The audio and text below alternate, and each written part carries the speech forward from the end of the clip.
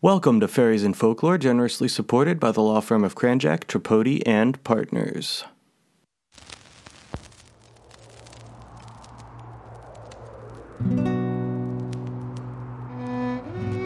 It is common knowledge that fairies are greatly attracted by the beauty of mortal women. Perhaps I should say it used to be common knowledge. Knowledge of the little folk has dwindled in recent times.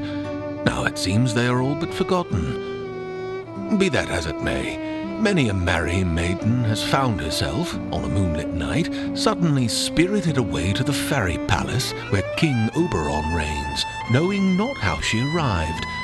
All she remembers is the sweet sound of the fairy music, its soft tones weaving a spell that leaves her entranced forevermore, forgetful of her past life above ground.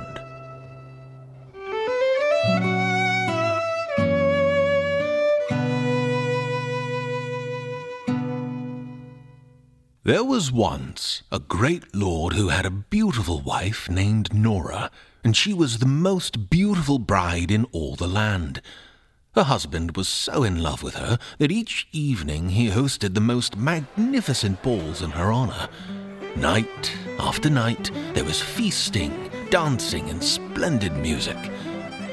One evening, while Nora was dancing, and all around her were saying how beautiful she looked, for indeed she had never looked more radiant, she suddenly let go of her partner and fell to the floor abruptly, in a swoon.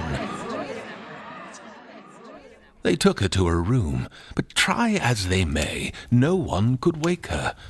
Indeed, she may have been dead, but for the faintest of breaths that gave her husband hope. Then, early the next morning, she suddenly awoke. Oh, my! What a wonderful dance! I wish you could have been there. Do you not remember? We were dancing when you fainted. No, I mean at the palace. It was so lovely, and the music, oh, my husband, you've never heard the like. It was all so wonderful. I'd gladly sleep again, if only to visit it in my dreams. Thinking she was unwell, her husband watched her all day. But as evening came, she grew tired of his caution and went to her room to be alone. Later, as her husband approached the door, he heard soft music drifting from an open window. Strange, he thought, as he opened the door. To his horror, he saw that she once again lay in a deep trance. Nora! He rushed to the bed, but nothing could wake her. Not knowing what to do, he set a servant to watch her while he himself went for help. But when he returned, the servant was asleep, and the bride was gone. He sent messengers in all directions, but no one had seen her. In desperation, he went on his swiftest steed to seek the advice of King Oberon, for he was a broken man, and hoped the fairy king would help him. For he and Oberon were friends. In those days, men would still honor the fairy king by leaving him gifts. As he approached the hill under which the fairy palace was known to lie, he heard voices high above him. Knowing them to be fairies, he was about to speak to them when he heard something that made his blood run cold. The king is right glad now, true enough. The beautiful bride is his at last. Nevermore shall she see her husband's face. Traitor, thought the young man angrily. Yet no fairy, man, or beast shall come between me and my love.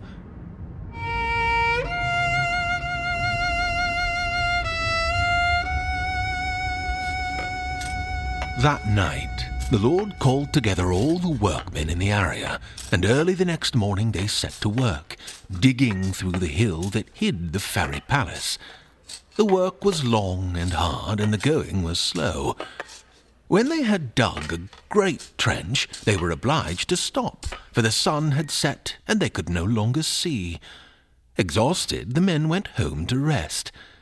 But when they returned the next morning, the trench was gone, and the earth lay undisturbed by their labor, for King Oberon had great powers over the earth, air, and sea. But Nora's husband was very brave, and the men began again, each of them thinking of their own wives, daughters, or mothers, and at nightfall there stood an even larger trench than before. For 3 days they toiled, but always with the same result. The earth remained untouched when they returned every morning. Not one shovel of earth lay overturned. The young lord was beside himself with rage and grief. He sent the men home so that he could be alone with his tears. Suddenly, while he was weeping, he heard a voice like a whisper from the wind, and it said, "Sprinkle the earth that you dig up with salt, and the fairy king will not be able to intervene." Overcome with joy, the Lord sent word high and low to collect salt from all the people, and the workers dug again with renewed strength. In the evening, salt was strewn over their work, and they went home. Early the next morning, a crowd gathered, and a great cheer went up when it was seen that their work was preserved. Knowing he now had the upper hand, for a fairy's might is in his enchantments, not his strength, Nora's husband encouraged the men anew, for soon they would be at Oberon's palace. Indeed, as the sun lowered in the sky, the workers began to hear muted strains of the fairy music, and not long after that, urgent conversation. "Surely if they reach us, we shall be overrun. We must give up the bride." Suddenly, the voice of the fairy king himself was heard, and it seemed to come from all around them. "Stop your work, and at sunset the bride will be returned to her husband. I, King Oberon, have spoken." Picks, spades, and shovels were laid aside as the Lord agreed to the terms. "Then the matter is ended. Only you must swear to take no further actions against us in this, for we are now in your power." It was agreed, and the deal was solemnized and sealed with magic so that it could not be broken. King Oberon also gave the husband a beautiful necklace made of precious jewels and stones, worth far more than anything forged by the hand of man. At sunset, just as the sun dipped below the horizon and a flash of green split the sky, the bride was seen, young and beautiful as ever. All rejoiced as the bride and her husband were reunited, and she was soon home. As it was late, and she was tired, the servants lay Nora in her bed. She closed her eyes and slept, and did not stir all the next day, and then the next. Day after day passed in this way. Still she neither opened her eyes nor spoke a single word. She was like a statue, beautiful and cold. All who knew her grieved, for they feared she had eaten of the fairy food, which is known to make an enchantment unbreakable. Her husband wept bitterly, for he was too late. He had saved her body, but his wife's precious spirit was gone.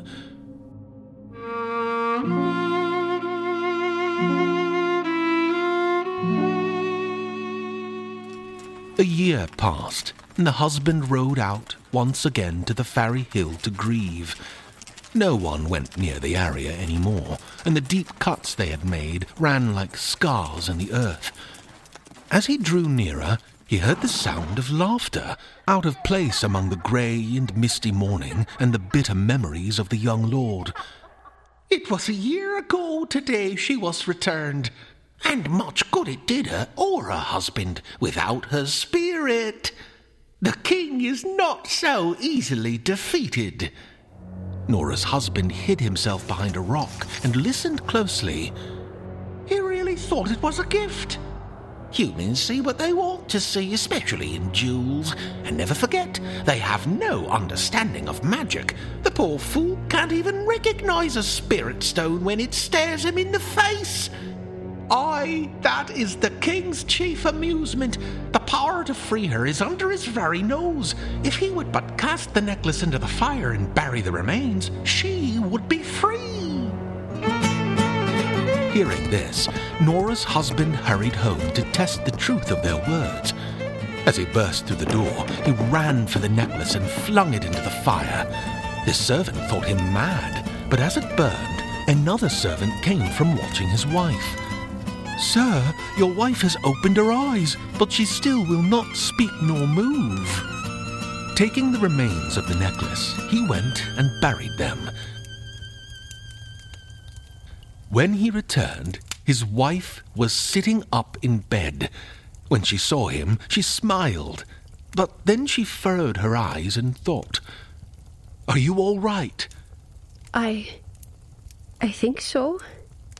I recognize you, but it seems from a distant dream. You are my husband.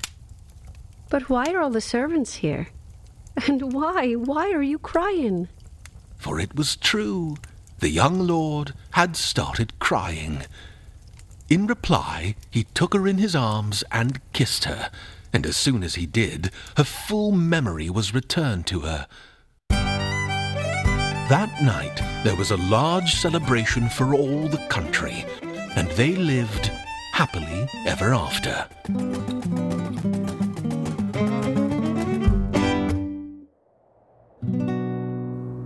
There is only one thing left to add, and that is this. It is not altogether true what one fairy said, that humans know nothing of magic.